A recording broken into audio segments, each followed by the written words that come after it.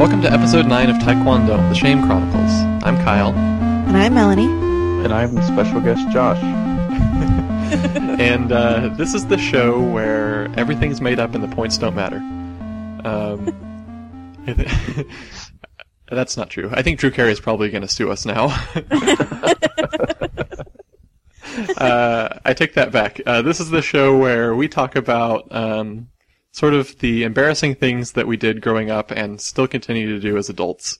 And also about anything else that we decide to talk about. So, just for those of you who haven't listened to the first 8 episodes, if you're a new listener, that's what this is about.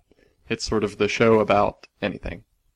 Guys, I wanted to start off this episode by bringing back a fan favorite, or at least I'm assuming it's a fan favorite, because nobody has called in to tell us that they hate it yet.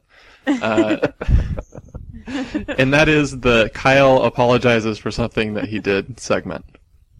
I think this has probably been building for the last couple of episodes, and that is, I just want to apologize to all of our foreign listeners for my blatant ethnocentrism and xenophobia. Specifically, I think in the last episode, I'm really afraid that we turned off a lot of our foreign listeners, particularly our listeners in England, who I believe I called limey bastards. I made fun of them for their mispronunciation of words. So England, I apologize to you and all of your people, but you still mispronounce words. I mean, being honest here, your pronunciation of certain words is pretty horrendous. But I apologize for calling you out on it, and I'll apologize next time for calling you out on it this time. I also want to apologize to Australia, for calling them mini limey bastards. And, I mean, it's probably unfair. Well, as far as I know, Australians hate it when you confuse them with Britons, Englishmen. So I just want to apologize for making that comparison, and also for saying that basically, well, for everything that I know about your language coming from the Outback Steakhouse. So I apologize to England, I apologize to Australia. Finally, I want to apologize to Germany, because I think I said that your language is a monster language. Yeah, that sounds right. That was just, I mean, we were doing like a little skit, right? So I mean, I was just in character of somebody who was sort of xenophobic. So Germany, I'm sorry I called your language a monster language. Your language is a little bit scary. I don't think there's any denying that, but it's not a monster language. And I'm also pretty sure that your word for aluminum is not hell. So I apologize for that too. I feel like I have to do this because I think about 5% of our listeners are from other countries. So, I really, really don't want to turn off any listeners at this point. Maybe when we get up to like 100,000 or something, then I can piss off an entire country or an entire continent. And maybe it won't matter as much. But for now, I apologize to everyone. I guess I also apologize to, Americans who were insulted by my ethnocentrist remarks as well. Okay, so now that we have the apology segment out of the way, can I go ahead and apologize to all those countries as well for my accents? Sure, and also Russia. Oh yeah, for not having one ready to go. Yeah. I think that's a pretty big oversight. Yeah, well, a little bit later on in this episode, I think we're probably also going to be apologizing to Austria, but we'll get to that later. That's a little bit of foreshadowing for you. All right, guys, I want to talk about something that's sort of the theme of the show, and that's the fear of embarrassment, like with whatever it is that you're doing at the time, like not being sure if what it is embarrassing or stupid or whatever. Over the weekend, I thought of 2 situations in my life where where this sort of feeling was reinforced and maybe multiplied and expanded in my mind to sort of make me the person who I am today. And one of these was in 4th grade. We had, like as part of one of the classes, part of the like reading class or whatever, we had to sort of, the whole class would read a book together, and the teacher would sort of go around the room and pick people at random, or maybe not so random in some cases, and ask everyone to sort of read like a couple of paragraphs before moving on to the next student. And so the problem with this is that I had an idea of how these words, were supposed to be pronounced in my head, but I hadn't ever heard them pronounced by someone out loud. And so these are words like ptarmigan, that has a silent P, oscillation, which has a silent C. Just, words like that. I remember sort of an earlier experience, in like maybe 2nd grade when I got this book called, The Fox and the Socks by Dr. Seuss. And the main character's name was, Knox, Knox, like the fork. And so I think this maybe set me up for the 4th grade scenario, which I'll get to in a second, but I think our parents first read this to us, Melanie, and when they were reading it, they pronounced it, Mr. Knox or whatever his name was. Right. And I hadn't, paid attention to the book. I had just, looked at the pictures or whatever, but not the words when they were reading it to me. And then so when I was reading it later on my own, I saw the K there, and was like, well, were my parents pronouncing this wrong? Because at the time I didn't know that the K-N letters together was just the N sound with the K was silent. Right. And I guess I sort of realized about halfway through the book, that this was the case, that my parents probably were not pronouncing this wrong, but that some words are not pronounced anything like what they look like.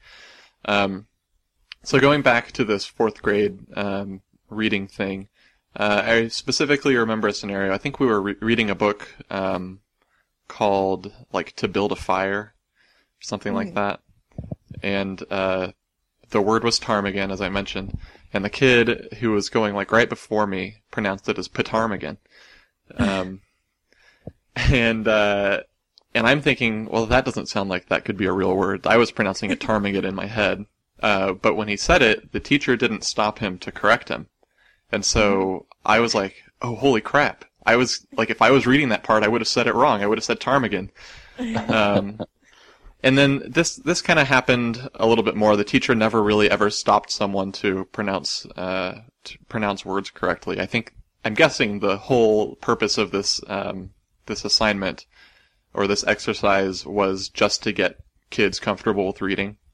Right. I guess it would probably be sort of a hit to their confidence if every other word that they pronounced was wrong and the teacher had to stop them. So right. I understand why the teachers did this, but for me, this was one of those things where we took these reading tests or whatever, and I was always way ahead of the rest of the class. Because I didn't have like many friends and I really like to read. So, like I was reading at according to these tests, I was reading at a 14th grade reading level in 4th grade. And so I was pretty confident that I was pronouncing all these words right in my head. And then this happened, and I was like, oh, well, maybe I've been pronouncing these words wrong, this whole time. And then I had this like constant fear whenever I was reading after that, especially like in public or in front of people, that I was pronouncing these words wrong. Right. So that's one experience. The second experience happened. Well, actually, before we move on to the second experience, you guys are both teachers. Yeah. Obviously, you teach at a higher level than 4th grade. But what would you guys have done in this situation? Would you have let the kids continue on with the mispronounced word, or would you have stopped them? Well, so this does happen even in our classes, and with words that are not necessarily like, like the vocabulary isn't necessarily very difficult all the time. And I'm definitely the kind of teacher that like, I don't want to embarrass my students, and I know some of them don't read as much as others, and so I probably would fall in the camp that your teacher fell into, but I also, as a student, fall into the camp that you fall into, so it's kind of a bit of a contradiction, but I usually only jump in if the student pauses and they seem uncertain. Sure. Or if another student later reads the same word and they're like, and they clearly seem to be trying to negotiate what the right pronunciation is, then I'll jump in and tell them. But, sorry, based on what you just said, maybe there's like a third sort of situation that I'd never really thought about, and that is sort of a lesson for life.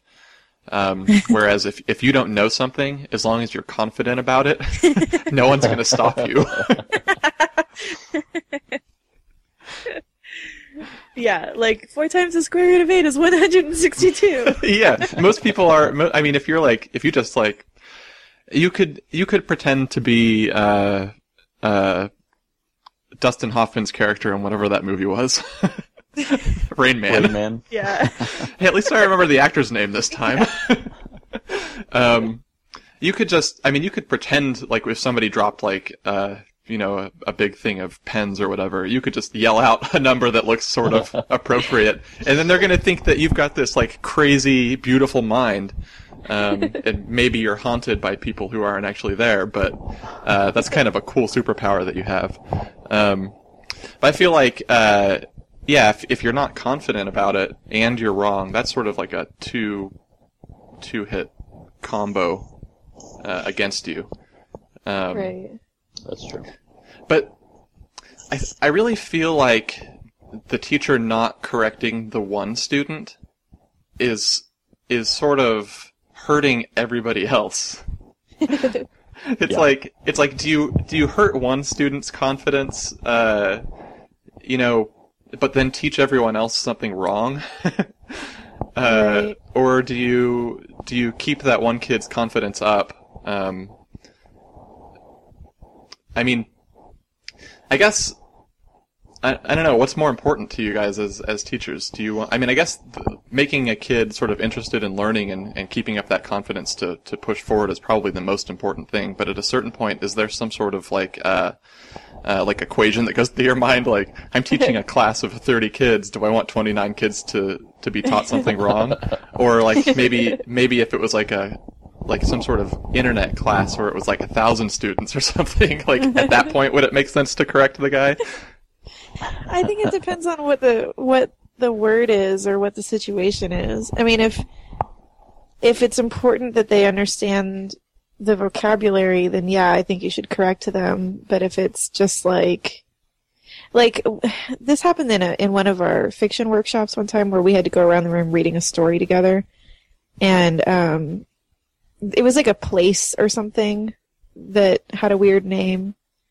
It wasn't Montauk, but I'll just say Montauk because that's the first thing that came to my head. But like, people would like I knew it was Montauk, but then like 7 people in a row said something like Montauk. And I was like, well, because then you start feeling like you're this like smug, superior person if you then pronounce it correctly after 7 other people have said it wrong. But then it's also like, then if you fall into the same trap, then the 8th person or the 9th person or whatever, then they say it right, then you're like, well, I knew it was right, I just didn't want to embarrass all those other people. So like, it happens, I mean, but in that particular instance, like, it doesn't really matter how you, I mean, I guess some people would say that it matters, but it doesn't change your comprehension or whatever. So I lean on the side of just being right and having my students know what is right. And I think this is probably part of why I don't have any idea how to teach kids how to read, so I wouldn't be good at that. But in college, I think if you're not saying, if they mispronounce a word and then you can correct them and make it sound like they're stupid, like it's not Ptarmigan, jeez, or you could just say it's ptarmigan, and then I don't feel like they should be that embarrassed. It's just like it's something you didn't know, so. Right. Yeah. But it's also one of those things where, I'll occasionally have my students read, each of them read a paragraph just to get through, like, a short article or something. And it's one of those things where you always read silently faster than anybody else is going to read aloud. So you feel this, like pressure to, like, speed things along for some reason. And so if people, like, get hung up or they hesitate a lot when they're reading, like, sometimes I just feel like, oh, I'll just, let them keep going because it's going to take even more time for me to, like, jump in and correct them, and I don't know. Yeah, and then once their confidence is shaken, they're probably going to, like, be even more self-conscious and slow down even further, right? Yeah. Like, I have that problem. Okay. I have that problem when I'm reading. I'm, like, way more concerned about not making an ass of myself or, like, not saying something wrong. That when I'm done, I don't remember anything that I read. Yeah. Yeah. I'm the same way. I mean, it's for some reason, it's a high pressure situation, even, like, when you're in your 20s. It is. It's like, yeah, I don't know what it is. It's just that pressure of not looking stupid in front of your peers or in front of even, like, your superiors, your teachers or bosses or whatever. Mm-hmm. Yeah. Or even in front of people who are your I don't want to say lessers. Your inferiors. the people who are lower in status in whatever position you're in. Right. Like, you especially don't want to make an ass of yourself in front of those people, so. Yeah. Or even people whose opinions you care nothing about. It's it's like I don't actually care what they think of my reading, but I do have to do the best possible thing I can. I had this experience once reading in a college classroom, and it was a pretty long passage I was reading for a while, and then I started thinking about my reading voice and how it sounded a little weird. And I read for like 5 or 6 minutes, and most of the time I was thinking about myself speaking, and then I realized that in the middle of it, and I was like, oh, what if I stop reading because I'm not even thinking about what I'm reading? But my mouth was just going the whole time and reading. I assume it was correct because no one ever stopped me. But. It can be like sort of an out-of-body experience, though. Like, if you become aware of yourself reading, and it's a long enough period of time that you're reading for, I get this weird thing. It's like tunnel vision, where I can only see the very next word. And it's like, I start panicking, like, oh my gosh, what if in 5 words, I don't know the next word that's there, or again, like, just an unfamiliar word, and it takes you half a beat longer to, like, think about how to pronounce it or whatever. Yeah.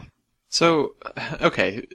Now that I know that this is sort of a common human experience and not just something specific to me in 4th grade and currently and for my entire life. Well, just because Melanie and I agree with you doesn't necessarily mean it's common. Sure. We probably all fall into a similar subsection of students. Sure. But it does seem common enough, right? Yeah. And I'm sure that you guys as teachers probably see this in a lot of your students as well. Mm-hmm. But because of this, I'm just curious, like, what's the point of making people read in front of other people then? Is it just for the teacher's sake so that they know that you know how to read? Well, when I do it, it's because I want us to engage with a text in class, but I don't want to have to read the whole thing. Well, okay, I guess that makes sense. So you're sort of taking the burden off of yourself and putting it on the rest of your class. Yeah, and also they get sick of listening to me anyway, so it's not even just for myself. It's just like, if they know that they're going to have to read in a few paragraphs, they're more likely to keep paying attention. You know what would be the most terrifying thing to me? That's if a teacher asked me to read something and then immediately following what I read asked me what it was about. Ask me to interpret it in some way. Yeah. Yeah, I mean, you do run the risk of students just, like, counting ahead how many paragraphs before they have to read, and then reading that paragraph silently while everybody else is reading, and then... Oh, I totally did that. Yeah, I do it too sometimes. So this was another problem I had in 4th grade, and that is, like, so we moved around a lot because of our parents' jobs and when they got divorced and stuff like that. So we moved around between cities and between sort of school districts, between states, how, each state kind of does it in a slightly different way. And there was a point, I'm assuming, where they taught you what a paragraph was. And whatever point this was after the point where we left, like, Kansas, but before the point where we got to Colorado. So the teacher would, like, ask the class to read, like, a paragraph, and as soon as you're done with the paragraph, the next student would read or whatever. And I was just terrified, but, like, I probably should have just asked what a paragraph was, since I was the new kid, and I'm sure the teacher would have, like, understood that this wasn't just, like, some, like, dumb student. But I didn't ask because I was terrified that everyone else would think I was stupid. And so, luckily, I could kind of figure it out based on where everybody else would, like, start reading and stop reading, that it was, hey, the little indentation in the line of, or in the lines of text. But yeah, I think that's, I don't know, that fear of, like, asking for help is also kind of a problem, so. Yeah. I agree. I think for me, as a teacher, and I don't have any pedagogy to back this up, but I do think it's good to have some sort of practice reading out loud. And, you just kind of deal with things that are uncomfortable in general. So, I know most of my students don't necessarily enjoy it, but it's like, well, that's not going to hurt you. I mean, I guess it could hurt them, but I don't know. I think if you are creating an environment that doesn't feel like people are judging necessarily, that kind of helps. Yeah. Okay, let's move on to the second scenario that I thought of, because I think this one's a little more poignant. And that is, when I was a junior or senior in high school, I think it was my computer science teacher, recommended me for this thing called, like, Next Tech, Future Leaders of Technology, or something like that. And it was like a little, like, week-long field trip thing to Austin, where, you would basically go there and you would sort of be there amongst, like, 200 or 300 of your peers who were all sort of into technology or computers or whatever. And then part of it was like going around to various technology places in Austin, to see, like, how, like, businesses were run in the field of technology. And one of these field trips was to a game company. I think they were called Digital Anvil. I don't remember what game they made. I think it was like Free Space or something. Which was like a space exploration game. And part of the tour of their company was they sort of showed us how they recorded the audio for certain things, like how they recorded voices.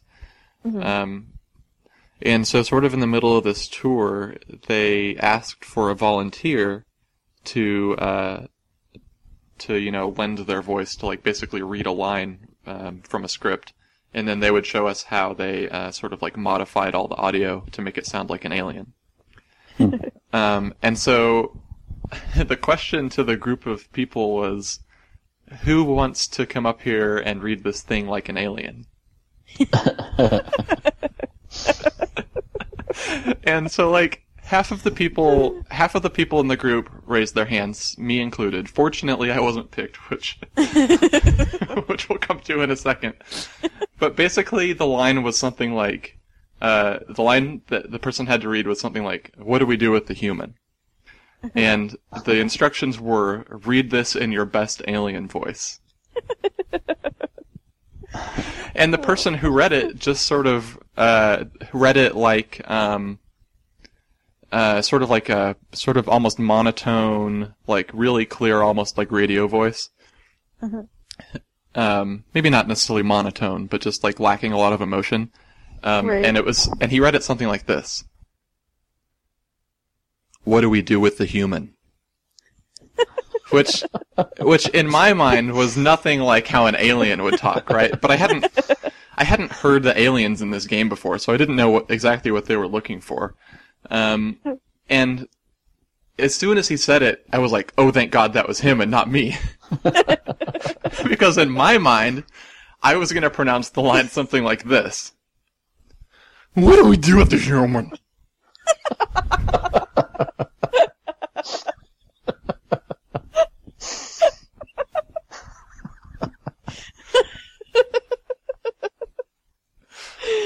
Oh, God. Oh, man. And so, like, as soon as he said that, I was like, oh, thank God that wasn't me. And basically, you know, that same sort of fear of, like, embarrassing myself just immediately got, like, 10 times stronger.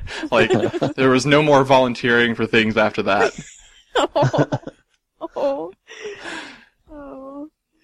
And the sad part is they probably would have then decided, you know, we should hire this guy to start doing these voices. Yeah, like thinking back on it now, the guy that actually volunteered who got picked probably didn't do it right. But they didn't make fun of him or anything. They weren't like, no, say it more like an alien would, not like a professor. Or maybe not a professor, but whatever. But yeah, it was just one of those things where it was like, you know, sort of end of puberty, like middle of high school, like sort of insecurity just being reinforced because I didn't do something like one of my peers did. So Yeah. So yeah, That's like what looking school is really great at getting people to conform to things. That's what it's all about. I know, it like completely tamps out any creativity. Like, you had a completely creative way of saying that line, but then because somebody else didn't say it very creatively at all, I was like, oh, I must be wrong. And other people have really creative ways of pronouncing words. Like Ptarmigan. Yeah. That sort of reminds me of another experience I had in high school. This is like when we first moved to San Diego. It was the beginning of my junior year, and they asked us in, I think, my English class, our teacher, Mr. Richards, I think. Yeah, Mr. Richard. Yeah, he sort of asked everyone sort of in a line to get up and say, you know, who they are and give a little bit about themselves. And I swear to God, like 10 people who were all sort of friends, you could tell because of the way they were dressed, that they all hung out together. Each one of them got up and said the exact same thing, and it was this: "Hi, my name's so-and-so. I like to think of myself as a nonconformist. I don't really like, I don't really try to dress and act like the way society wants me to." And yeah, it was literally like 10 people, like 5 people in a row too, because they were all friends and were like sitting together. Right.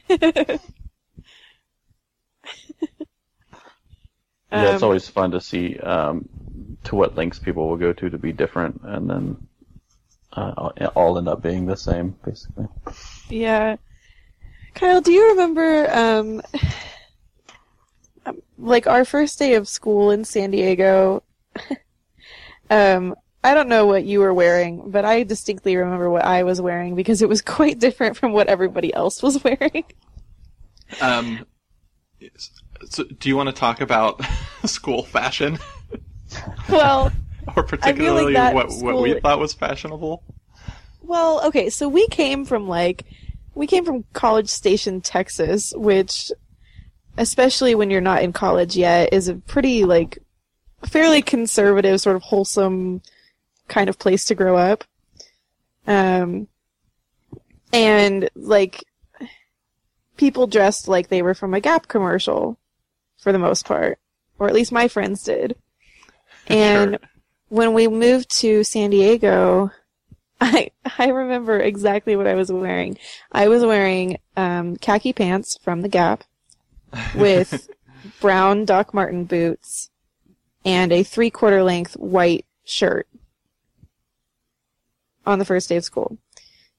And when I got to school, what other people were wearing was like mini skirts that when they sat, I'm pretty sure their underwear touched the seat. And those backless shirts that like had just like ties or whatever to hold them on. Uh-huh. And our lunch was outside, and so girls would be like trying to sunbathe during lunch. And I went home and pretty much was like, I go to school with a bunch of prostitutes. And I felt really stupid in what I was wearing. Yeah, I mean, San Diego was kind of a culture shock. For a lot of reasons. Fashion being one of them. Sort of the general culture of the school being another one. Like I was a little bit surprised by the amount of drugs that happened. Right? Which, I mean, I guess that happened in College Station too. I just was never around it. Right. I guess I wasn't really around it a whole lot in San Diego either, but you heard of it a lot more. Yeah. But then also, just like weird things, like in Texas, like football and cheerleading are like the two things that make you popular. Right. Whereas in San Diego, it was like the water polo team and like, I don't know what it was for girls. Maybe still the water polo team. I'm not sure. No. I can tell you from experience, no. But yeah, it was weird things, or like being on the surf team or something. Like, well, maybe not being on the team, but being a surfer. Sort of. Definitely being a surfer made you cool. Yeah, I don't know. Did we actually have a surf team? Was that a thing? We did. Oh, Yeah. Okay. Yeah, so yeah, fashion was something that I didn't really get all throughout high school anyway. So for me, like I was just sort of oblivious. I guess it was cool because all the girls were dressing a lot sluttier when we moved to San Diego, so that was fine. But as far as like the clothes that I would wear, it didn't really make a difference to me one way or the other. Partly because I think like fashion was a lot sort of more laid back in San Diego. Like in Texas, it's all like blue jeans and t-shirts, or if you're like one of the not cool kids, it was like Jankos and t-shirts. T-shirts were kind of common to everyone. Josh, you grew up in Texas too. What did you wear in high school? Well, when I was in high school, I dressed like I was in a grunge band, so I wore a lot of wait, yeah, that's flannel. because you're significantly older than I am.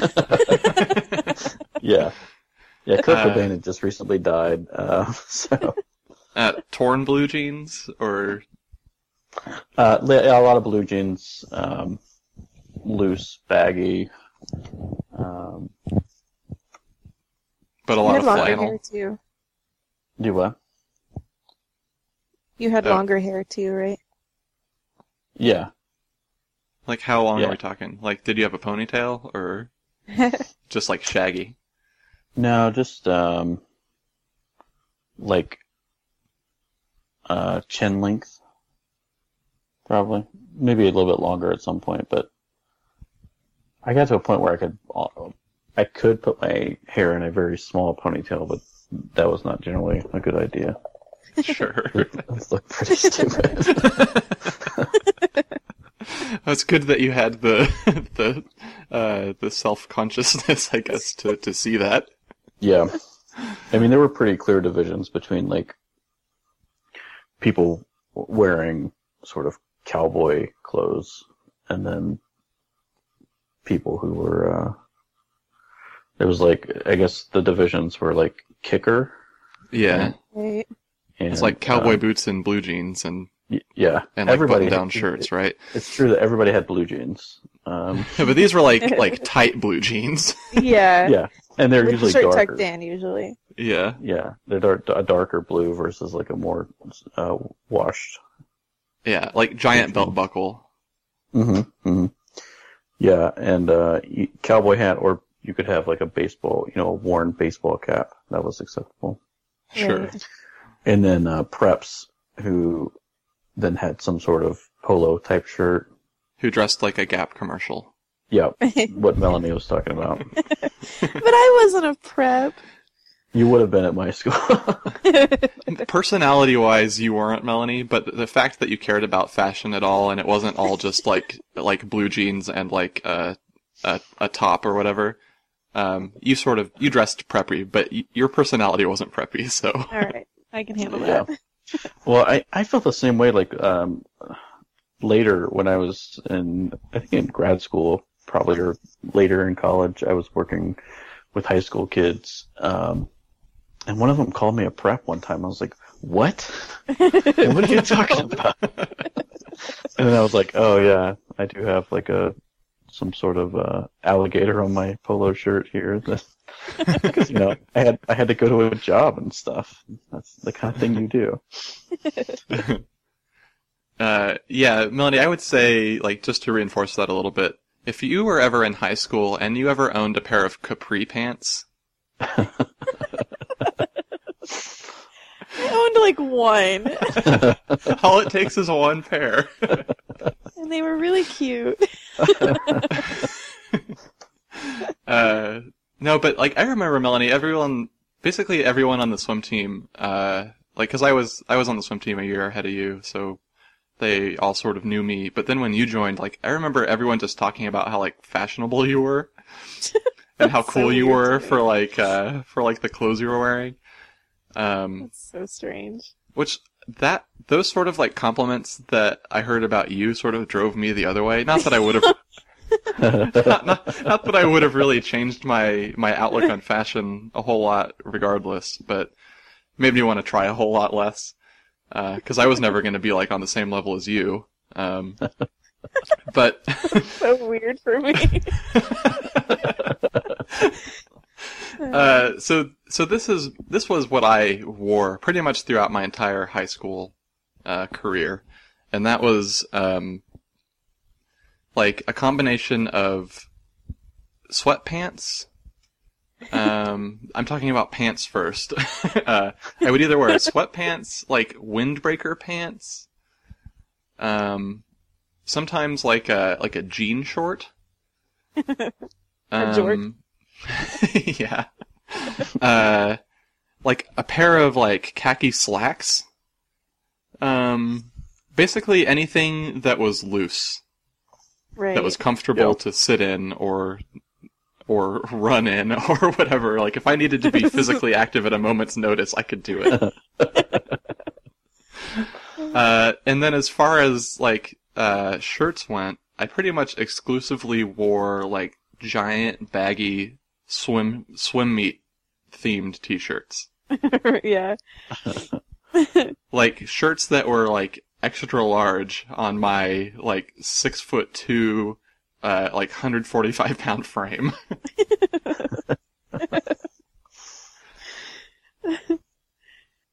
Yeah, but I mean, when you're swimming as much as you were, it becomes kind of annoying to like make a production about what you're wearing when you're not swimming. Is that true?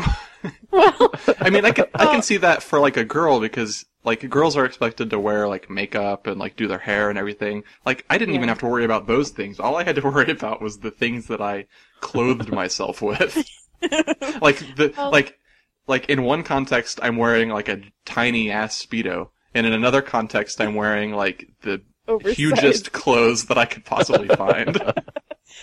Maybe you were just overcompensating for how naked you were the rest of the time. Maybe. Well, okay, so I would say like probably the pinnacle of me caring about what I looked like was like 8th and 9th grade.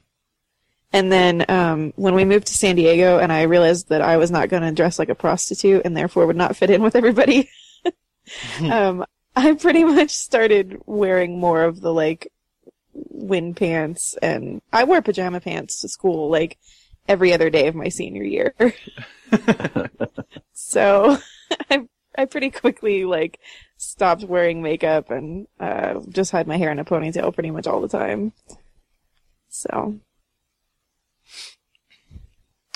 there's that, I guess.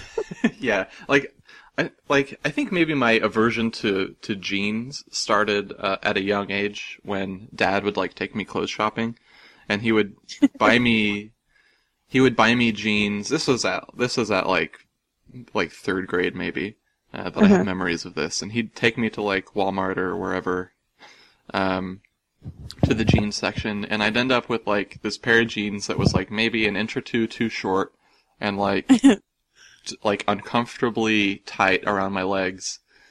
And I think that gave me sort of the wrong impression of jeans that I just carried through with me all the way until my freshman year in college, when I rediscovered jeans and started wearing them. Yeah. I went through in junior high. I went through a year where I wore shorts every single day, even when it was like in the winter when it got pretty cold. I was purposely like, no, I don't care. I'm doing this. I've gone 5 months wearing shorts, and I'm gonna keep going. I remember a similar phase. I think it was in junior high. I did a lot of like organized sports in junior high because the town we lived in, basically for every season there was a sport that you could do that was organized by the city. And by the time I got into junior high, pretty much everyone who was in any way remotely athletic at all did all the sports. So I did football, I did wrestling, I did basketball, but I didn't do basketball in junior high. But part of the deal of doing the sports is that you got sort of the athletic clothing, the branded athletic clothing for the school, which was like a t-shirt and like a pair of mesh shorts that said West Junior High on it, or West Middle School. And this was like the most comfortable thing you could possibly ever wear. And so I made it a point to wear this at any time that it was appropriate, or that I thought it was appropriate. Which was basically any time except while I was physically in class or at church. So I had like a similar thing where I had like a big like starter jacket because it was freezing outside in Kansas. And then I would wear my mesh athletic shorts, sort of pulled down a little bit below my butt because my starter jacket went down that low. And the lower I pulled my shorts, the more leg they covered. Because it was freezing, but I didn't want to wear pants, so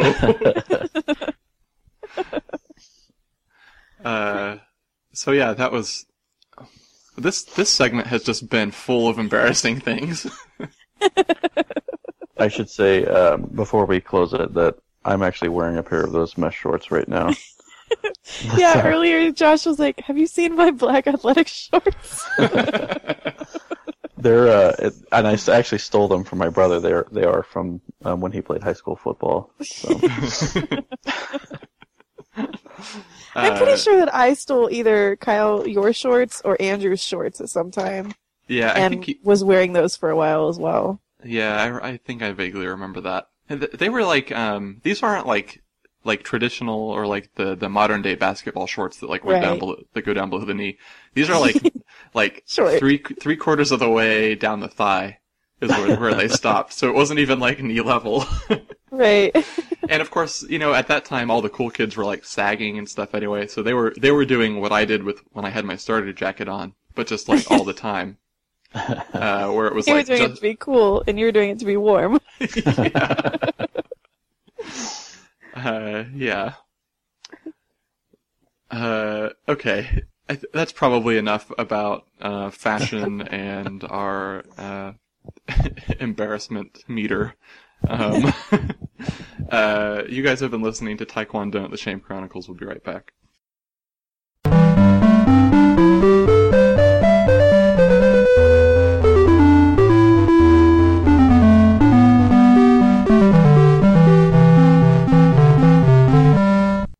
we're back. Guys, last episode, you guys told me that you went and saw 21 Jump Street. And you said that it was like, well, Melanie, I think your quote was, you went to the movie theater thinking that you were better than everybody else that was there. Like, you were of the opinion that you weren't there because you wanted to see the movie so much as you were there because you could see a movie, and this was the one you happened to be seeing. But you were still better than all of the other people there who presumably did want to see the movie. Yes. And then you guys sort of convinced me that this was better than it seemed on paper or in the preview. Oh no. Did you go see it? And I went and saw it. And I went and saw it with Mom and Gary. Oh, okay. And it ended up, you guys pretty much nailed it on the head. It was like 10 times funnier than it looked in the preview. I'm glad you actually liked it. I was like, oh no. No, yeah, I thought it was hilarious. And, Channing Tatum was really funny in it too, which was unexpected for me. So yeah. So yeah, guys out there, I know it looks like a really stupid movie, but if you haven't seen it yet, you should go see it. It's really funny, even though like half of the jokes are dick jokes, and it has a pretty raunchy dick joke at the very end. Yeah. Yeah. But and I guess the other half of the jokes are like drugs or alcohol related. But it's still really funny, and there's kind of a clever, if somewhat obvious, chase scene joke too. That's pretty funny. Yeah. So yeah, that's another endorsement for 21 Jump Street. You should go out and see it. The next movie that I watched this with Lauren in the theaters, was The Hunger Games, and I understand that you guys saw this too. Yes. So, Josh, have you read the books? Yeah. Okay, so everyone here has read the books and seen the movie. So what did you guys think? I thought it was great. Like, we went we went like the Friday that it came out, but not to like a midnight showing or anything. But I had been looking at like friends' like Facebook feeds to see if people liked it or not. And so before we went, only a few of my friends had seen it, and the response seemed really positive. And then we went, and then like later that night, almost everyone else on my Facebook was like, it was a terrible adaptation, and it was awful. Really? Yeah, but I thought it was really great, and I thought like it stuck to the book in all of the ways that mattered. But I thought it was like, I'm glad that they didn't get bogged down with a lot of other stuff that happens in the book that doesn't happen in the movie. So. Yeah. Like, describing clothes for like 3 pages. Right. Or describing how something tastes for a page. Yeah. I think that's something that's like, in a movie, that's something that you can just show. Like, you know what they say, a picture is worth 1,000 words, and 24 pictures per second. You can get a lot of description in there, so. Exactly. Right. I thought Elizabeth Banks was really great in it as Effie. I don't know who Elizabeth Banks is. She's the one who plays the the one who reads all the names. Oh, yeah, I know who Effie is. Yeah. Elizabeth Banks was in Scrubs, and she's in 30 Rock recently. And Who was she in movie. Scrubs? She was JD's girlfriend who got pregnant She's blonde. at the very end. Oh, the blonde, sort of emotionally cold one. Yeah, that's basically her character in almost everything. I was gonna say she's kind of emotionally cold in 30 Rock also. Yeah, she is. She's been in a couple of movies lately too. Yeah. Yeah, her performance was good. I thought all the performances were pretty good. I really liked Woody Harrelson as I liked him too. Yeah. As whatever his name was, Harold? Haymitch. I was about to say Hagrid, but I knew that wasn't right. Yeah. Yeah, I thought he had a really good performance. I wasn't expecting was it Donald Sutherland Yeah. Mhm. as President Snow? But I thought he was okay, even though Snow didn't really get a big piece of time in this movie. Right. Yeah. But yeah, I thought that the movie was pretty much almost one for one what happened in the book, with the exception of like two sort of small, like insignificant things. Yeah. So I don't know why anyone could possibly say that it wasn't a good adaptation. Yeah, I was confused by that too.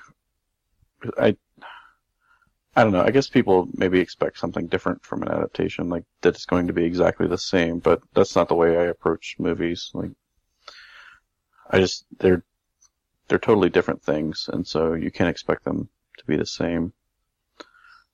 Yeah. So Melanie was telling me some of the complaints people had were like, it's not that hard to do a voiceover so you can hear what people are thinking. Because the book is in first person, so you get a lot of her thoughts, which you don't get literally in the movie. But like, that's the worst move possible. Yeah, I think that's like super lazy storytelling. If you Right? have to, That's what I like, think, if you too. have to get the emotion across that the main character is feeling by having her read a script and then superimpose that onto the movie soundtrack, Yeah. that's just terrible. That means that you didn't pick somebody who could act, Who can act to well, yeah. play the main character. Well, if you compare it to the first Twilight movie, which does have the voiceover, there's one part when she pulls into the high school and she says something like, "First day of high school," and then her truck backfires and she goes, "Great." And it's like, what does "great" add? Like, why do you need that in voiceover? Yeah, I mean, if you're a good enough director or editor, you can bring out the emotion that the actor was feeling, just by giving them some direction, or the actor themselves can supply that in the way they're acting, or Yeah, right. you can have like some sort of musical or audio cue that brings about that feeling. You don't have to Yeah. have somebody like physically telling you exactly like what their emotion is at that time. Yeah. Right. I think one of the other big differences that I thought was a really good move, was that, the movie opens with, Seneca Crane, the game maker, being interviewed by, what's his face? What's the guy's name? Oh, I don't remember. Blue-haired guy? Stanley. Yeah, the blue-haired guy. The, host or Caesar whatever. something? Caesar? Yeah, Caesar Flickerman. So it opens with, their little interview, and then periodically throughout the games, Caesar and the other guy, Claudius, sort of, jump in to be like, in case you didn't know what a tracker jacker was, and sort of, and then they sort of, explain it, and presumably that's for the audience watching the Hunger Games, but it's, also helpful to the Yeah, actual audience. that was a smart thing to do. Like, it would have been Yeah. really stupid if Katniss and Rue were sitting in a tree, having a conversation about Yeah, about the history of tracker jackers. Yeah. right. And it's the kind of and thing, without sorry. having a 4 or 5 hour movie, you can't get that information in the way that's delivered in the book. Right.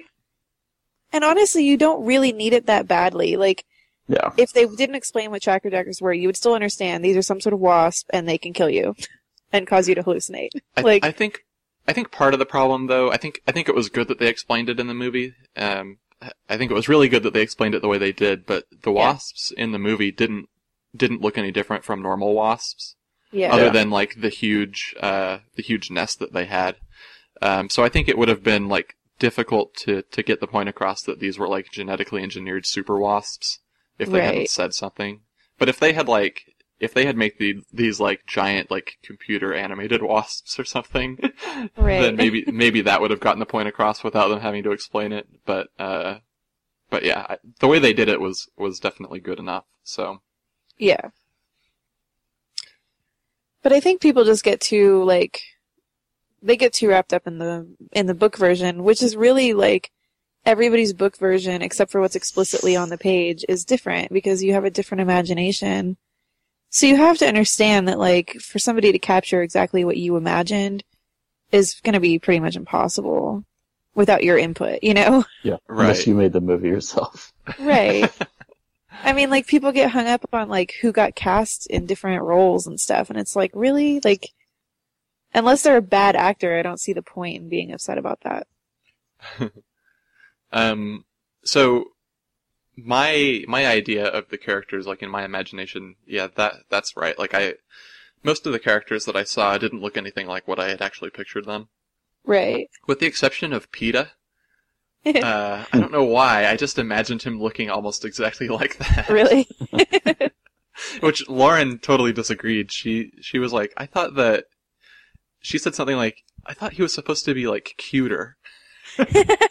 and all I could think of was like, no, I'm pretty sure that his description in the book was not like that he was like this heartthrob like character. I thought that he was supposed to be kind of a like chunky, not like chunky, but like husky kind of guy with like a good smile, and those were sort of like the defining characteristics that I thought. And I thought the person, whoever it was that played that part, pretty much fit exactly with what I thought in my head.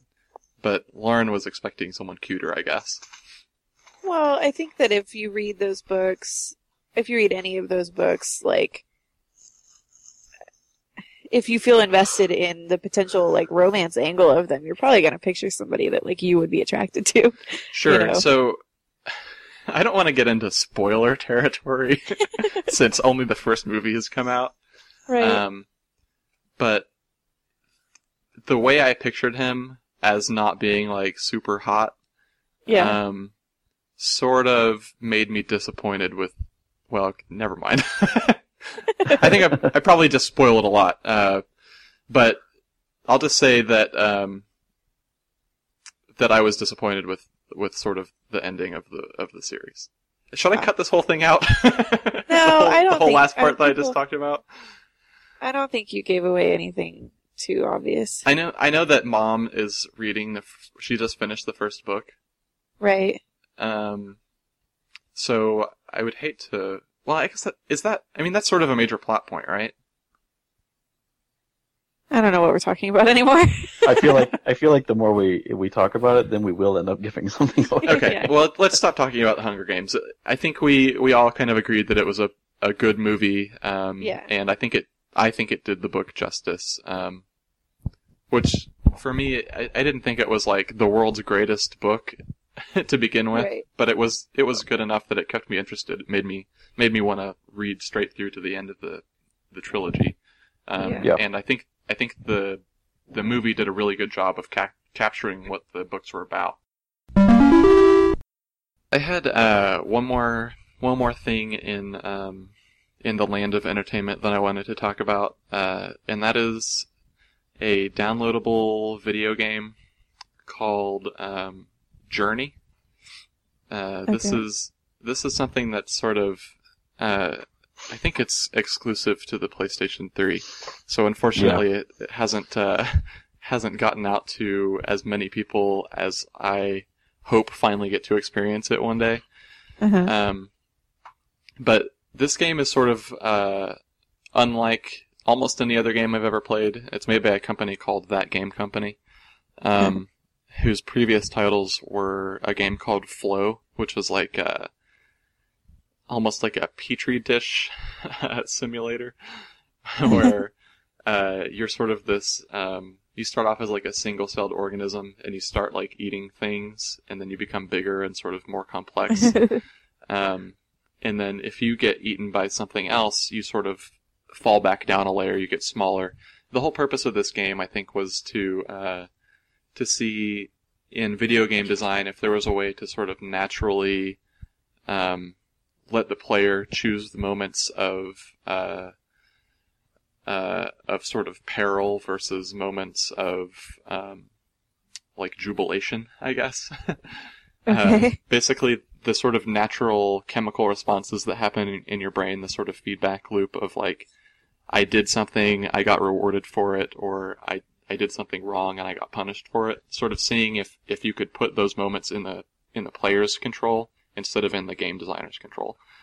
Okay. Their next game was a game called Flower, where this is going to have like sort of a really weird, like esoteric description. But basically, you play the wind, and the purpose of this is you have to sort of guide this flower petal around, and as you touch other flowers, they bloom and add their petals to your like wind. So by the time you get through like the end of a level, you have like this trail of flower petals in your wind that's like 100 feet long or whatever. And this is less of a, I mean, it's less of a game than it is an experience. Like the whole point of this is you go through these, it's like 6 or 7 levels, and it starts off and you're like in an open field. And it's got this kind of cool music where every time you like touch a flower, it sets off a note, and they set the flowers in such a way that you'll hit like 20 of them in a row, and so you'll get like a little jingle.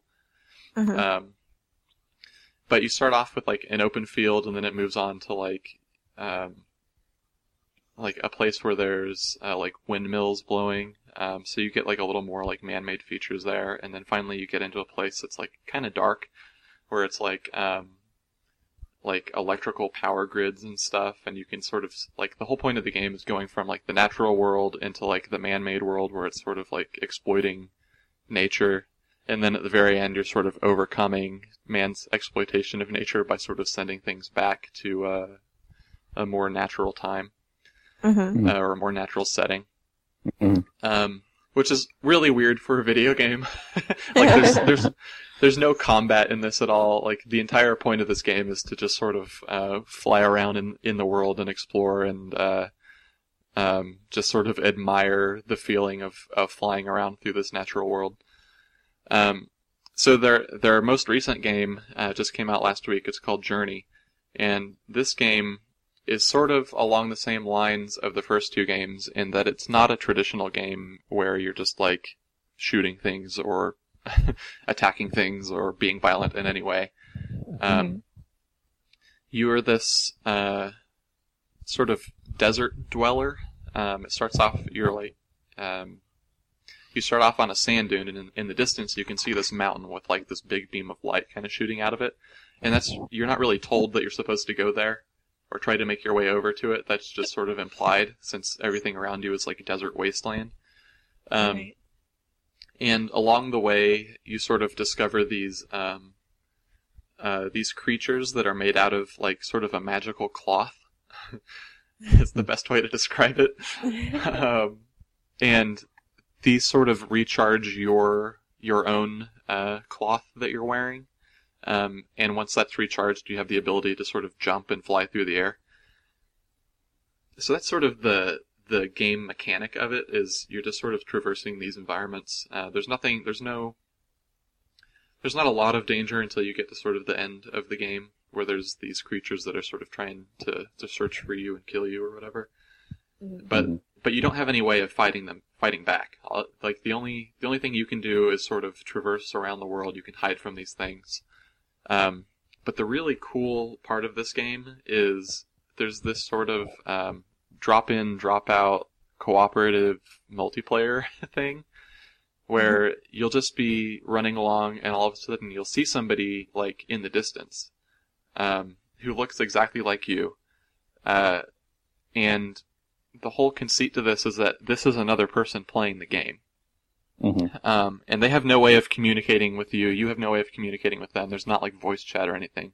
All you can do is there's a little button that you can press that sort of lets out like a musical note. And like the longer you hold it, like the louder the sound is. And so you sort of end up like trying to get their attention by just like pushing the button a bunch of times, or like if you guys both like get through the same sort of puzzle section together and like solve the puzzle, like at the end you'll both kind of like do like a long note that's sort of like almost like a high five in whatever this world is. But there's nothing communicating to you, or there's nothing telling you that that's how you should communicate with the other person. Like, you meet them and you sort of form your own way of communicating with them. You don't know who they are. There's just some random person who's playing the game with you. And so by the end of the game, you've shared this experience with this other person. Like, I played the game and I went through pretty much the entire game with just this one person. And it gets to the point where, like, you get to, like, a tough section, and maybe the other person, like, didn't make it, like, missed a jump or something, so they have to sort of make their way back up. And you find yourself, like, waiting for this person, because you don't want to get, like, ahead of them. Like, you've experienced, like, this entire game together, so you want to experience the next moment together, too. And I don't know, you don't ever experience that in a video game, I don't think. Unless you're playing with somebody that you know, but then you have, like, this sort of, this out of the game friendship that you can draw on. Right. You would never do that with, like, a stranger in, like, a first person shooter or something. You'd be more likely to shoot them and then go teabag them. And then, like, yell something racist into your microphone.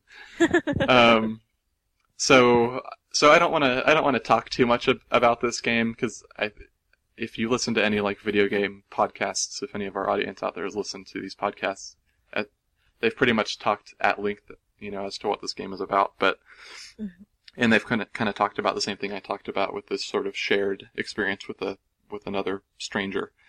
Right. But I just wanted to bring it up because I played through the entire game, which is, like, only an hour and a half long. But definitely well worth the $15 that it costs. So, if you're out there and you have a PlayStation 3, don't think twice about getting this. Just go out and buy it, because it's really probably one of the most unique experiences I've ever had. So, cool. I actually had read a really short article about that game, like maybe 2 weeks ago or something, and I almost sent you a link to it. I was like, I bet Kyle would like this. And then it looks like it's a really I don't know why I got tripped over that, but it looks like a really beautiful game. Like the art style is, like, really simple, right? But yeah, it's like, I mean, it's pretty much all, like, desert or sand themed. Like the sand in it is, like, really amazing looking. I know that sounds stupid, but it has a real sort of artistic look instead of, like, a realistic look. And that, I think, serves the game a lot. Like, the main character doesn't look like a human. It looks like, I mean, it's human shaped. It has, like, 2 arms and 2 legs, but the legs are sort of, like, pointy, like, angled. They don't look like legs. There's, like, no feet. The person is dressed in what looks a little bit like a burqa. So there's just, like, sort of slits for the eyes, and that's the only part of the face that you can see. And the eyes are kind of glowy, instead of there being, like, pupils and irises and stuff behind there. So it's a really stylized look, and it really does look amazing, and that's part of one of the things I think that that makes you sort of want to share that experience with somebody is, like, what are we going to see when we crest this hill, or what are we going to see when we look around this corner? So yeah. There's this game on Xbox called Limbo? Is that on PS3 also? Yeah, it actually just came to PS3 a couple months ago, I think. Yeah. That's got the same, it's not the exact same thing, but all the artwork is basically your character's a silhouette the entire time.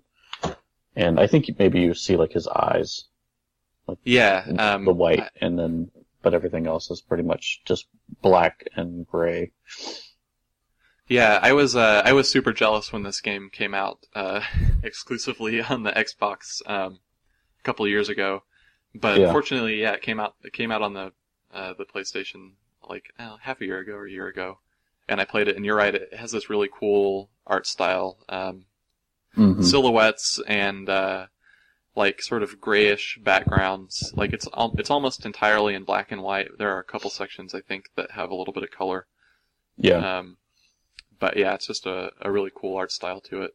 And the gameplay is pretty unique, too. There's not, like, you don't have weapons or anything. It's all sort of puzzle-based, but if you fail a puzzle, you die. Yeah. And the death is sort of like, even in the silhouette black and white, it feels really gory, even though it's really simple. Yeah. I hate those brain eater things that land on your head. Oh, I've never played it, but I've watched Josh play it. It's one of the games that, like, there are very few games that I'll, like, sit there and watch somebody else play, but that's one of them. It's, that's actually really cool because later on in the game, there's like a part where you have to let one of those Right. attach to Yeah. you Yeah. in order to get past one of the puzzles. So yeah, that particular mechanic in that game was really cool, especially the way they turned it on their head at the end of the game. So Yeah, so now I'm jealous of the Journey game. So yeah, it's I thought about just like I didn't want initially I didn't want somebody else to be there and like sort of ruin the exploration for me, because I'm more of a single player kind of person. Like I like to go through a game and I like to experience it at my own pace. mhm. And I like to sort of explore every nook and cranny, and I was afraid that if somebody else was there with me, that there would be this sort of expectation for me to follow them or for them to follow me and not play the game how I wanted to play it. And that happened for like the first 5 minutes, but then after we sort of solved the first puzzle together, from that moment on, like I didn't care about really the like exploring every single detail in the environment. It just became about this sort of shared, like, yeah, we're gonna get through this together and we're gonna get to the end. And then there's like this really sort of poignant thing that happens at the end too that I will admit I teared up a little bit at. Which also doesn't really ever happen to me in video games. So, Mhm. so yeah, it's just really cool. If you have the chance to play it, you should definitely do that. Have to put a PS3 on the baby registry. Yeah, along with our frozen yogurt maker. We're I'm- definitely moving toward a healthy lifestyle. If you guys have like a baby shower, I'm going to find a way to get that audio to the baby shower and play it for everyone during the unveiling of your soft serve frozen yogurt machine. Okay, well, we got wildly off topic. Let's take a quick break and we'll get back and finish up the show. You guys have been listening to Taekwondo, the Shame Chronicles. We'll be right back.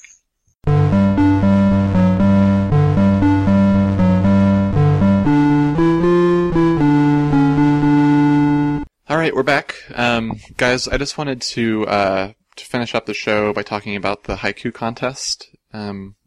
I know that we've had this running for a couple weeks now, and we've gotten some really good entries.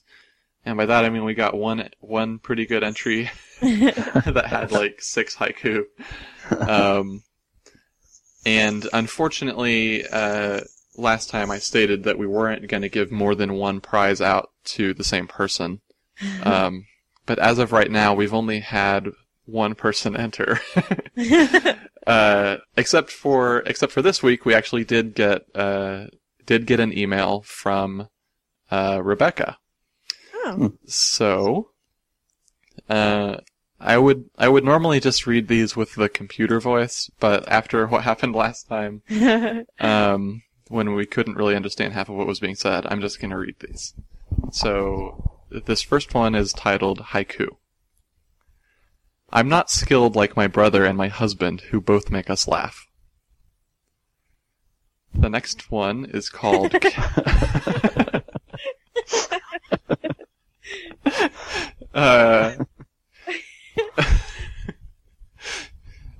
should I read these like a computer? No, I would say, just to follow up a little bit on this, it doesn't have to be funny if it's flattering. So I think you made a good choice with this one and the next couple. So the next one is called Carol. And this one goes, don't you have great kids? They talk once a week or so just for your pleasure. Oh, that's cute. Alright, this one is called Kyle. Do Mel and Josh help you come up with all the topics for your talk of shame? That's great because it's a haiku and a question for the podcast. Yeah. So to answer the question, yes, they do. Well, they don't help with all the topics. They do help with some topics. Like, Yep. pretty much all of last week were things that they had talked about because I was totally unprepared. That explains a lot about the quality of last week's podcast. Well, so, yeah, I guess if you think about it, all the things that you really enjoy about the show, those are probably things that I came up with. And then everything else, no, that's not true. So here's a little bit of inside baseball. Like, every week I try to come up with like 3 or 4 ideas, and I do solicit ideas from Melanie and Josh. And if they have some ideas that they thought of, I will work them into the show as if I came up with those. So, me being the sort of, the person who sort of ties the show together, starts all the segments and, wraps them up, it's helpful for me if I know what the topics are ahead of time. So I do ask for the topics, and, I would say at least 25% to 30% of the show are ideas that come from Melanie and Josh. Okay, moving on. This one is titled Life of the Student and Teacher. Semesters rule me. I look forward to the breaks. Will this ever end? That's a pretty Sounds good about one. right. Yeah, that's how I feel right now. Even if you're not, like, in the academic world, like, if you've gone to school for, like, as most people do, for, like, the first 23 years of their life, I guess I shouldn't say most people. Most people at least make it through high school, though, so the first 18 years of your life. Right.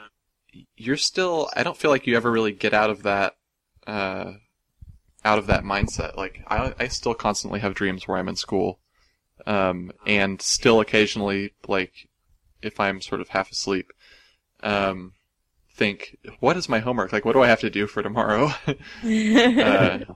Which I haven't had homework in at least, like 5.5 years, so. Okay, this next one is called... the first time you have, like, you work over the summer, not like a summer job, but your actual job just continues. That's a pretty weird feeling, because, like, wait a minute. I'm supposed to have a break here. That's true, yeah. So you get sort of the worst of both worlds. You still think in terms of, like, semesters, but then when you have a job, it's like you don't have that summer-long break, so. Okay, this next one, actually, I'm getting a little bit of echo on one of you. Is it me? I blame Maybe. Melanie. Yeah, I'm still getting it. I'm leaning really far away from my computer now. I feel like I only get it when, well, I don't know. Yeah, I only hear myself echoing, and actually it's fine now, so could have been a problem. Okay. Could have been a problem with Skype, I guess. Could have been. Yeah. Okay, well, we'll just ignore it for now. If it comes back, maybe we'll pause again, but for now it's fine, so. So the next one is called Podcast. When I hear your voice, I feel close to you again. Why don't you call? Oh no! I feel like that was directed at me.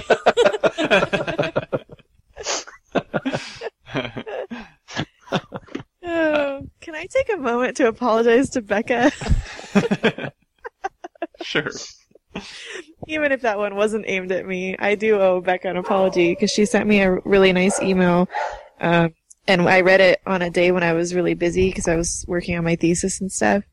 And it seems like every single time that I think to email her back, I'm like going to bed. And so I never think of it when I'm actually like in front of my computer, which is a horrible excuse. So Becca, I'm sorry I haven't emailed you back or called you, and I will do that soon. This is the Shame Chronicles podcast, so I like it that our audience is now calling in to shame us. Yeah. Well, and the thing is, Becca's super nice, so she probably didn't even necessarily mean to make me feel bad about it. I tried to read it in a way that would make you feel bad. I'm sure in general that Josh and I should call more, but Yeah, probably. I think she was talking to Kyle. That's what I think. probably. Oh. Well, now I feel bad, and that was the last of my attention. So, okay, let's go on to the next one. This is called Questions That Never End. When will you have kids? You're pregnant? How do you feel? New baby? No sleep? We were just talking the other day about how, well, I've been watching a lot of baby shows lately for obvious reasons. And it seems like every time they have like friends or relatives on the show before a baby is born, that friend or relative will always be like, you better get your sleep now, because you're never going to get any later. And this is like something that, like I have some friends who have recently been pregnant or are pregnant now. And this is like the number one thing people say to them. It's like, you better do X now because you won't have the chance later. And I don't mean the drug. I mean like an X as a symbol. Sure. But it's like, I don't know why people feel the need to say that. Like, obviously you've thought that. You're not an idiot, you know at some point you're going to be tired because babies, demand your attention and stuff. Right. So I really don't understand why people feel the need to always say, you're not going to get enough sleep, or you're not going to, your life is going to be completely changed. It's like, yeah, of course it is. I like the idea specifically with the person telling you to catch up on your sleep now. I like the idea that you can somehow stockpile sleep Yeah. to be used at a later date. Right. Yeah, it would be wonderful if that were the case. Or what's worse is if you're having trouble sleeping because you're uncomfortable because you're pregnant. People will be like, you think it's bad now, wait till the baby comes. You're like, you jerk. I think this is just my impression, and one of the reasons why Lauren and I don't want to have kids to begin with, is that these people sort of are implying to you that you will never be ready for having kids until you have kids. Like you just don't understand like what this is gonna take out of you in order to raise these kids, especially an infant. Right. But I do think that it's kind of a shitty thing for these people to just constantly like tell you that. like you know that. I mean, like I think it's probably a fairly common thing to be a little bit freaked out about like what's going to happen like once you actually have this baby and have to take care of it. Like you don't need somebody constantly reminding you of the fact that you've never taken care of a human before. Right. Yeah. Well, and it's like a little club. Like people who've had kids are like in this little club, and I, to be honest, I haven't actually received a lot of this kind of feedback from people, so I'm not like calling anybody out here. But from what I've observed, it's sort of like they want to like initiate you in and like share everything that they know and give you advice. But then they also want it to be very clear to you that you have no idea. Yeah. It's like a hazing ritual or something. It's like, I'm going to point out how little you actually know, but I also want to help you by making you do exactly what I did. Yeah. But I haven't gotten a lot of that, so I guess I'm lucky. And hopefully it won't happen a lot more before the baby comes, but... Okay. That was a good haiku. It got us talking for like 5 minutes, so... Okay, there's two more. The first one is called Texas. Houston or Denton are both in better time zones than your current home.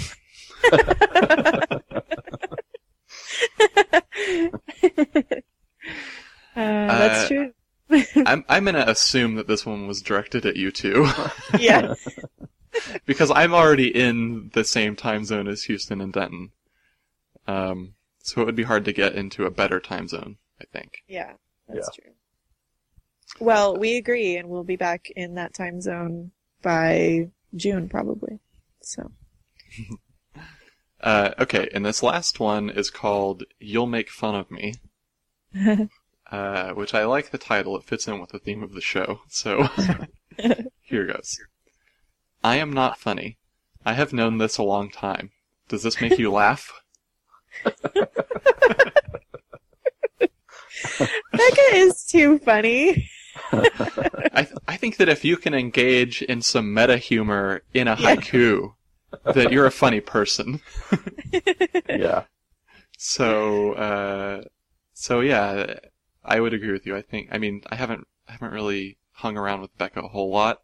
But what I do remember is her being a funny and fun person. So, Yes. and most of these haiku, play that out.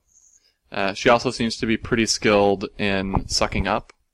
And sucking up, but also in shaming you at the same time. Yeah. It's a delicate balance. These sounds like the good traits of a mother in some ways. They do sound like that. I'm gonna backhanded guilt you while I compliment you.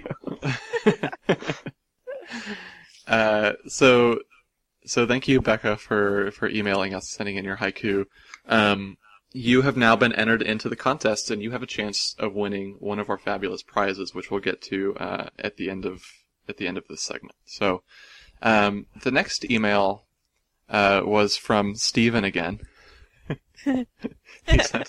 He sent in another haiku, and this one he only sent in one. This is titled "That Creepy Guy Who Lives in Everyone's Neighborhood That We Were Taught to Think Nicely of by Watching Home Alone." The old guy. Or reading To Kill a Mockingbird. Yeah, I was gonna say Ruby Radley.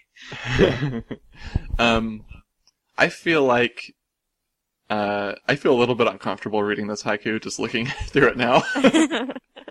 And I was thinking that I would play this as the computer voice, but I don't know if it will have as much impact. So I'll just read it, and you'll probably see why I was uncomfortable after I finish. My vagina is kept locked up in a box like the Russian dolls. What does that have to do with the guy? Maybe is it to that guy? Maybe that's that's what the guy says, and Maybe. it's a reason to continue considering him creepy. Well, so I was trying to think of like why the Russian dolls element. Right. But a slang term for vagina is box. And so if you were to lock a vagina in a box, that would have sort of this nested Russian doll thing, right?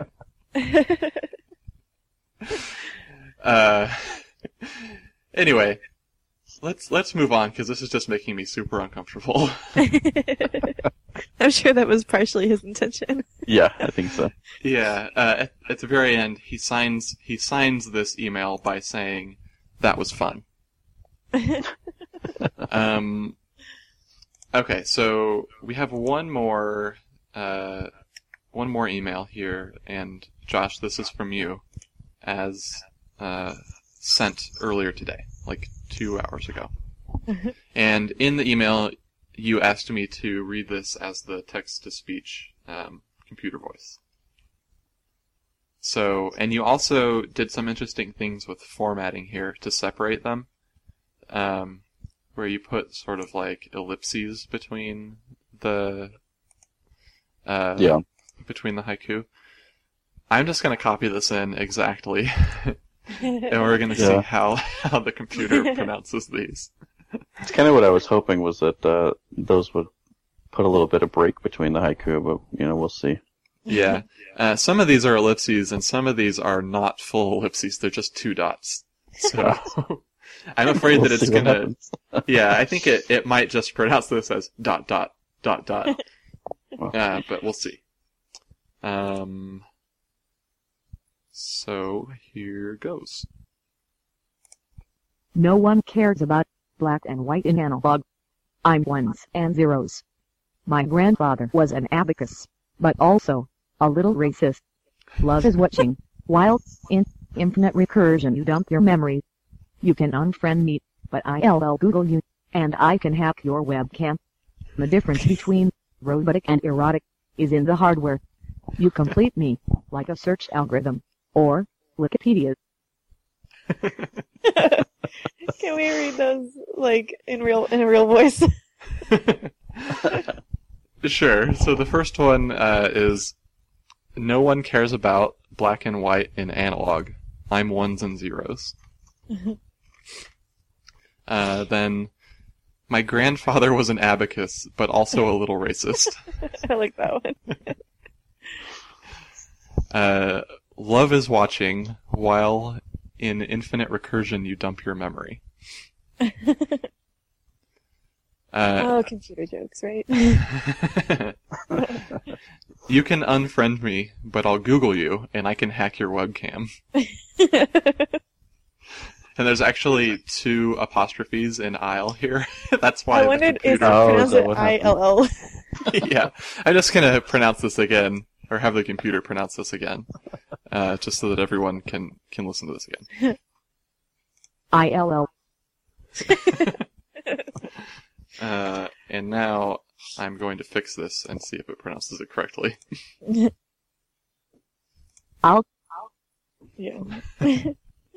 Okay, so second to last one. The difference between robotic and erotic is in the hardware.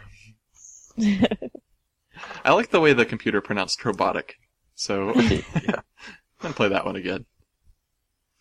Robotic. Robot. That's my favorite pronunciation of robot, is robot. So. Yeah. Okay, and then the last one. You complete me like a search algorithm, or Wikipedia. Nice use of a 5-syllable word to close out the last line of that. Yeah, those are, in case you couldn't tell, we're supposed to be sort of like, it was the computer voice that was Right. doing the talking, so. Yeah. So, Melanie, when you asked me to read it, you sort of ruined the effect. Sorry. It did help make them more understandable, I think.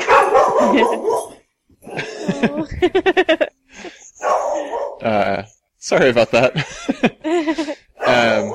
It appears that my dogs want to be on this podcast too. Give me a second, and we'll be right back. I guess we should do more than just sneeze while Kyle's gone, in case he forgets to cut it out again. Yeah, that's what. Well, I don't know. I think we've already done more than sneeze, so that's something. But now he won't see that it's a big dead space, so he won't see that he has to cut it out. That's true. I think they heard somebody unlocking their car Oh. and didn't like it. Also, I heard something about dead space and cutting something out. Well, we just talked through that whole thing, so you won't be able to just see dead space. If that's even what you see when you edit it. Yeah, well, I'm probably going to be searching for the time that my dogs spoke incredibly loudly into the microphones, and then I'll probably listen to that part immediately afterwards. But maybe I won't cut it out. Maybe we'll just hear what you guys talked about. So there's always that. Also, as soon as I came back, that was us coming back from the tiny break. So the part that we've just been talking about, I'm also going to leave in. Okay, so to our listeners out there, and especially I want to say a specific word of encouragement to our foreign listeners out there. If you're in Italy or Brazil or let's say Australia, New Zealand, if you're in a country that is not the United States of America, please send us an email or call in, because I think that would be super interesting to find out why you're listening to our podcast. Also, especially after we've made fun of you. Yeah. Also, I'm not afraid to ship the fabulous haiku prizes overseas. So if you want to win the signed copy, the autographed copy, autographed by us copy of Poetry for Dummies, or the suitable for framing printed out copies of Dummy.com, Tanaka and Haiku, Tonka and Haiku,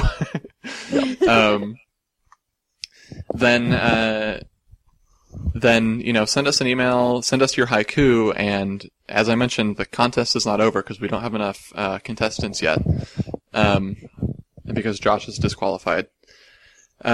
So send us your haiku. I will ship things internationally. I mean, it might take a little longer to get to you because, you know, you live across the ocean, and I think things have to go by airplane. So, but also, if you're out there and you're listening and you're in another country, just write us and tell us why you're listening. Because right now, I think that maybe there's like some hackers that are downloading the podcast and just have like some sort of weird routing thing that's going through your country. And I won't be convinced otherwise until somebody from another country sends me an email in a language that I can't understand. Okay, so if you do want to send us something, the email address is shamechronicles@gmail.com. The phone number is 914-40-SHAME. If you're calling internationally, you have to put a 1 first, I think, in order to call it, because it's an American number. I don't think you can call collect, so don't use a 0. The website is shamechronicles.com. That website has all the contact information there, so in case I got the voice number wrong just now, and you call and it's you don't hear my wonderful voice telling you to leave a message, then go to the website and look at the information there. That's shamechronicles.com. Guys, I think that's going to do it for this week. Was there anything you wanted to add before we wrap it up? No. No, I don't think so. Okay. As always, Philip Seymour Hoffman, you're welcome to come on the show. And I guess that's going to do it. We'll talk to you guys later. Bye.